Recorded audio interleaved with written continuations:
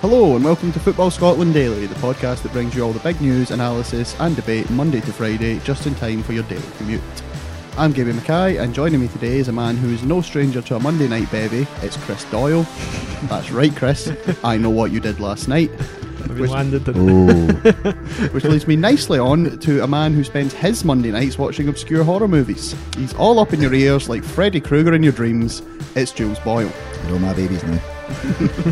Speaking of absolute horrors, on today's podcast we'll be discussing the most terrifying comeback since Jason Voorhees poked his head out the lake at the end of Friday the 13th as Grant Hanley returns to the Scotland squad. Lenny Wise, the dancing clown, in his bid to lure sweet, innocent Greg Taylor down the Celtic storm drain. And listeners will be asking, where's Johnny? As we once again take advantage of his absence to play a Gaby's game.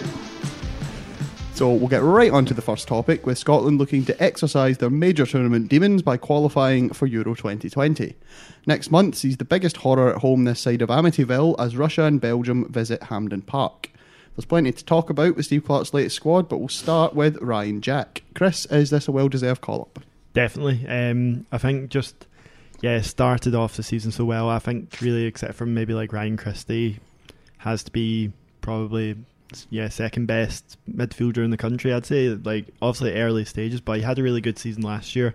And I think Gerard's just shown you. I mean, Rangers have so many centre mids as disposal. You know, Stephen Davis, Glenn Kamara, they all played well towards the end of last season, but it seems like Jack's the first in the team sheet, so it feels like he's just added more to his game this year and he's really improved under Gerrard. Yeah, I think a lot of people thought that he would be getting bombed out, but he's definitely been... I think he's added more to just the his attack going forward, just kind of with his kind of passing, his runs, movement, just seems like a lot more polished compared to like previous seasons. So yeah, definitely well deserved. Who knows if I'm not sure if he'll maybe start, but he deserves to get the call up. I think it was he's had free cap, so he should be getting more and hopefully can kick on from here.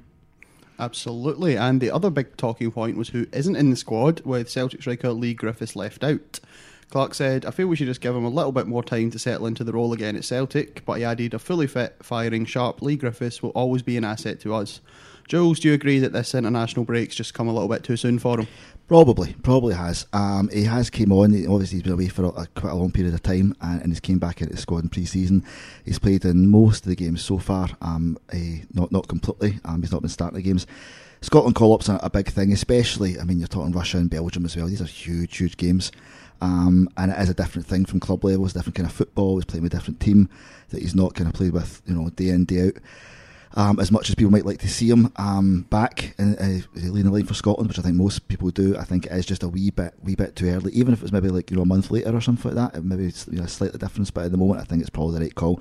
I don't think you get too many folk complaining that he's been hard done by, including him, I think. Do you think it's maybe one of those where Clarke's spoken to Celtic now? We obviously know there's the Nations League playoff, which you'd imagine Clarke wants Griffiths involved with. Do you think maybe it's a case of he's gone to Celtic and they've sort of liaised about it, and Celtic have said, look, we think it'd be better for him to sort of spend that 2 weeks or whatever on the training ground, getting more of that sharpness back, and Clarke's sort of done that on the understanding that he will be involved when the real important games come up? I think I'd be very surprised if that isn't exactly what happened, to be honest, because it does tick all the boxes, both for the player and for his club, and again for Scotland as well, because it means when he does come back to the Scotland squad, he is, as Clarke says, fire and fit.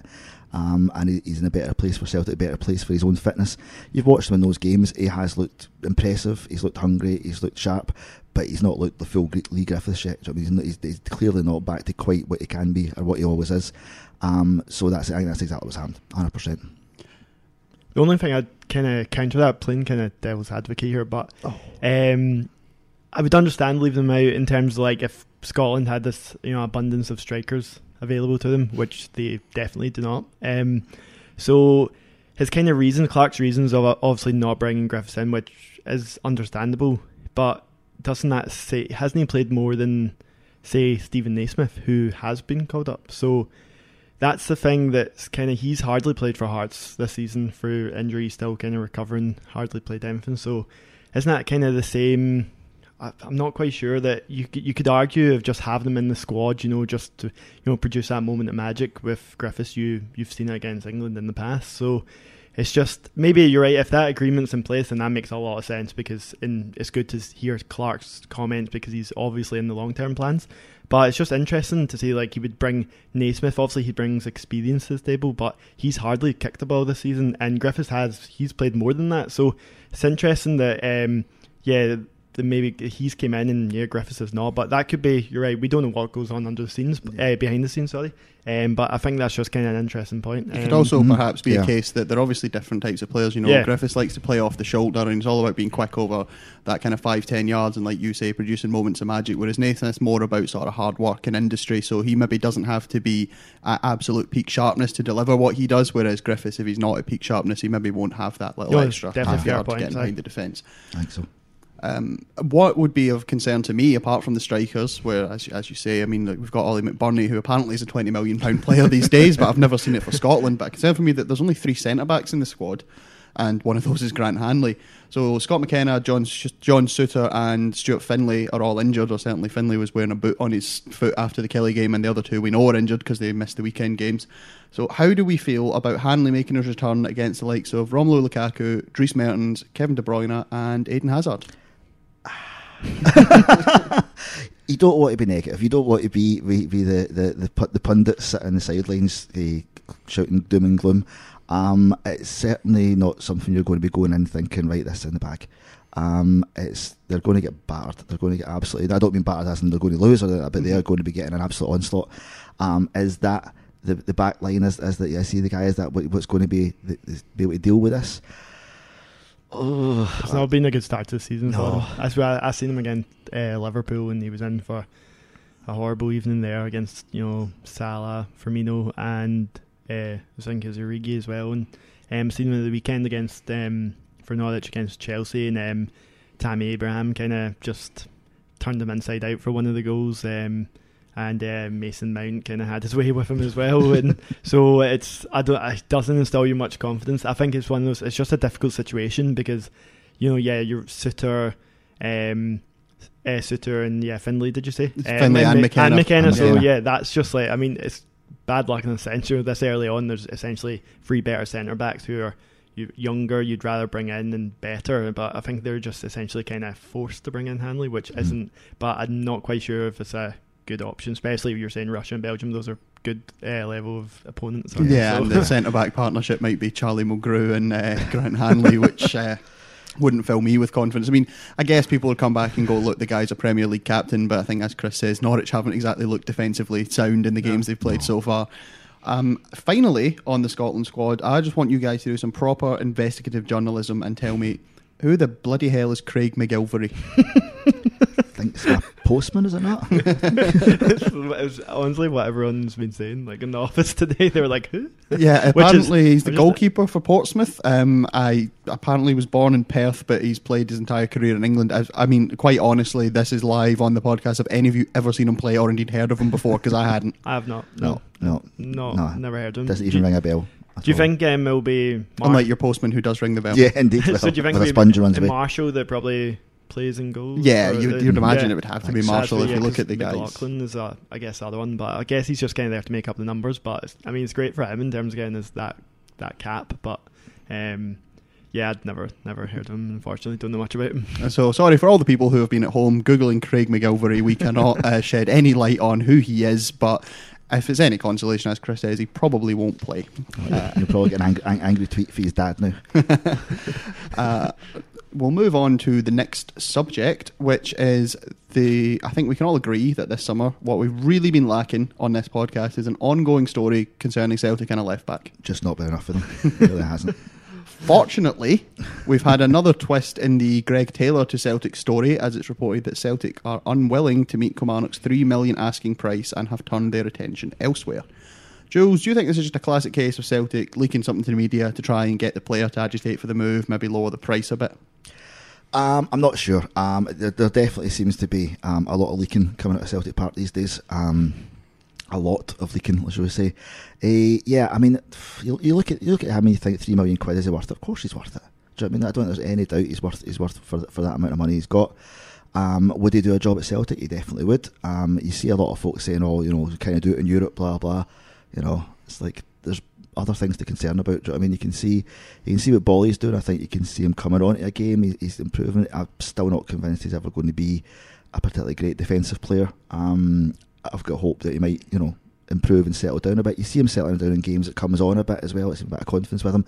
I think your man Greg would be a great asset to the club, and for £3 million, and the amount of money they're spending in these sort of things, it's not a huge amount of money. For this now to come out that they've finished their interest and stuff like that. I mean, we heard that about Turnbull. We heard that a few times. Interest was gone, that was the end of it, and then folk go, oh, it's definitely blah, blah, blah. Again, this situation, I don't think I would be surprised if the interest is completely gone. Obviously, they've got other options, supposedly, that we've heard about. Melling at Rosenborg, I think, is the one that's talked about. Which is one that a lot of people seem to be quite interested in. And it is that thing as well. I think a lot of people would rather the guy from Rosenborg, the foreign player, than the Scottish player. It's that kind of thing as well. This sort of thing. Oh, he's only coming for the Scottish team, blah blah. We've seen time and again where that's like a folly to think of that. I don't think their interest is over, to be honest. I don't think so. I think they're still in the haggling stage. Obviously, they were offering a certain amount of money, and was it Jack Hendry? Yeah, I think the rumour was £1 million and Jack Hendry on loan. Yeah, I mean, fair play if Keller go, no, we want some cold hard cash for this excellent player we've got. That's what I was thinking. Like, they're well within their right to, £3 million. Like, when they look at Bolingoli, he's went for a similar amount. There's an argument that Taylor is like a more accomplished left back in the sense of just like balance more defensively and going forward. They're totally in their rights to be like, well, you paid that for him, so why can't we get that for Taylor? I could buttress that point. I could hit you with just a few numbers. The guy, okay, I could, or you will. I will. He's played over 100 league games for Kelly already. He's 21. He's already a Scotland international. He made his debut in that Belgium game. I think he acquitted himself quite well. He did. Celtic were willing to pay £3 million for Turnbull, who hasn't played anywhere near that amount of games, isn't an international. He's obviously a fine player, as we said many times on this podcast. Kelly's record sale at the moment is Stephen Naismith going to Rangers 12 years ago for £2 million, and at that time he'd played fewer games than Taylor has now and wasn't an international. Okay, he's a striker, I know they go for more. So do you think that's a case that Celtic should just basically pay up what Kelly want and just secure the player? Because we've seen them miss out on players before. I mean, everybody remembers the John McGinn saga. Yeah, that's constant. Yeah, I think they should just. I mean, if you look at the Kieran Tierney saga, it was the opposite of that. Do you know what I mean? It was Arsenal coming in and offering 2 Mars bars and a loan of DVD. Do you know what I mean? It was like Celtic going, no, this is what we want, this is what he's worth, and they held off for it. They got what they wanted for it, but then not to do that way. A weird team like Arsenal to them and that sort of stuff. £3 million. Do you know what I mean? As the McGinn thing, we've seen it before. Sometimes it isn't worth spending extra money on Scottish players and doing that thing.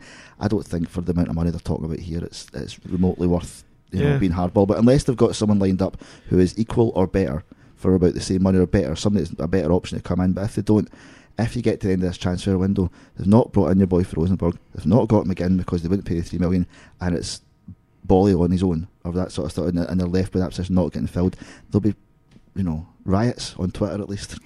But isn't there a case of maybe they're essentially in talks with these two players, they're not going to get both, so are they saying they're turning their attention to Melling? Maybe they're just deciding that's the guy we're going for. I would say Melling, in terms like kind of on his CV, maybe looks better than Taylor in terms like obviously those were really good stats considering the numbers you put out for Taylor considering his age, but obviously kind of Melling's like kind of played in the Champions League, Rosenborg, and he's got 10 caps for Norway as well. A bit older, so maybe he's argument can be made he can come into the team and kind of hit the ground running more than Taylor can. He needs to sort of get used to playing at a club like Celtic, because we've seen that it's difficult to kind of just come in straight away. So it'll be interesting to see. They're not going to get both. I mean, it's doubtful. I mean, why buy Bolingoli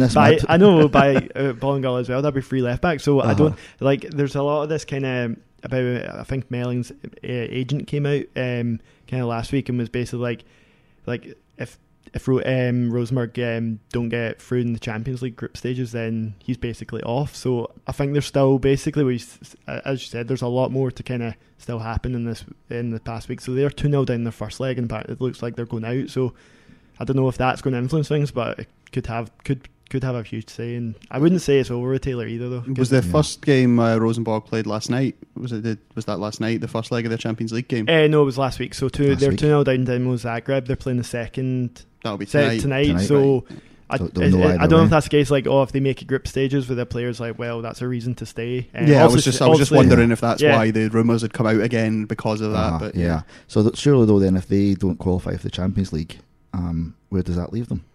Well, obviously Celtic aren't in the Champions League, so it's not a case of I want to play with that. But with I guess like Celtic are, bigger club, so exactly. Then he's thinking like, what is there that's got to keep me it's either or at Rosenborg? Yeah. Do you know what I mean, like, if we're not if they aren't in the Champions League, so it's not necessarily the Celtic are going to be the team that he goes to. It could be other suitors. But I think that's just more like, according to what his agent says, that's kind of like he sees himself a bigger club, bigger league, and if they don't qualify for the Champions League, then I think it's going to be kind of play a huge part. So we'll see how that develops like over the next few days. I think there's still a lot more to go with it. Yeah, it's not over till it's over. Exactly, as you say with Taylor, Turnbull. Yeah. Yeah, well, absolutely, and I'd just like to say Celtic should definitely sign Melling and leave Taylor at Kilmarnock. To be honest, as much as I love you, if Celtic signed Taylor, it would be funny just to see your meltdown, just to see him lining up with Scott Brown every week. Yes, there'll be a few burst microphones on this podcast with my ranting will be happening when that goes on. And to stay slightly on subject, we're going to round things off with another edition of Gaby's Game, and it is Kelly related. Oofed. Shocker. Today, former manager Lee Clark claimed that he tried to sign Mason Mount, who we actually mentioned earlier, during his mercifully brief tenure at Rugby Park. I personally have no issues believing this story because he tried to sign everyone. But just how well do you two remember his signings? This is good. I'm gonna give you 3 names. Some are genuine Lee Clark signings, and some are players I totally made up. So you'll get 3 names each. Okay. All you have to do is tell me that's Lee Clark or you're having a lark. Oh God! You're going to end up wearing a sort of bright jacket and stuff like that, just turning into like Leslie Crowder or something, aren't you? I don't know who that is, Jules. Oh, for God's sake. It's too old a reference. So, Jules, I'm going to start with you. Is this a real Lee Clark signing, or am I having a lark? Dapo Coyote. That's Lee Clark. That is Lee Clark. That's 1-0 to Jules. I'm going to go to... I thought you were just mispronounced Dapo and Biddy wrong. I would say most of these Kelly fans would struggle to remember if these are real players or not. Well, I'm definitely going to struggle. Just don't have my knowledge, Chris. That's what it is. This is a man who's top of the Fantasy Football League. He knows his stuff. Certainly am. Credit where credit's due. Chris. Oh, that was me trying to point at Chris and hit the mic. Sorry about that, listeners. Chris, Stephen Smithers. Is that Lee Clark or am I having a lark? You're having a lark. I am having a lark. Stephen Smithers is not a real player. Jules, Jamie Cobain. That's Lee Clark. That is Lee Clark. That's 2-1 to Jules. Hey, you're doing well here. Chris, Florian Bojaj. I need to compose myself after that. You're having a lark. No, that's a real one. Apparently, I don't know if that's how you pronounce his second name, but that is a real. Was made up. I know. Yeah, that was more me struggling to pronounce his second name, but no, that is a real player. Apparently, I don't really remember him, but I vaguely remember him. Jules, Daniel Cabrera. You're having a lark. I am having a lark. God, Jules wins. That's 3 out of 3. That's 3 out of 3. Yes, Daniel Cabrera was in fact a Football Manager regen in my all-conquering Notts County season on Football Manager 2013.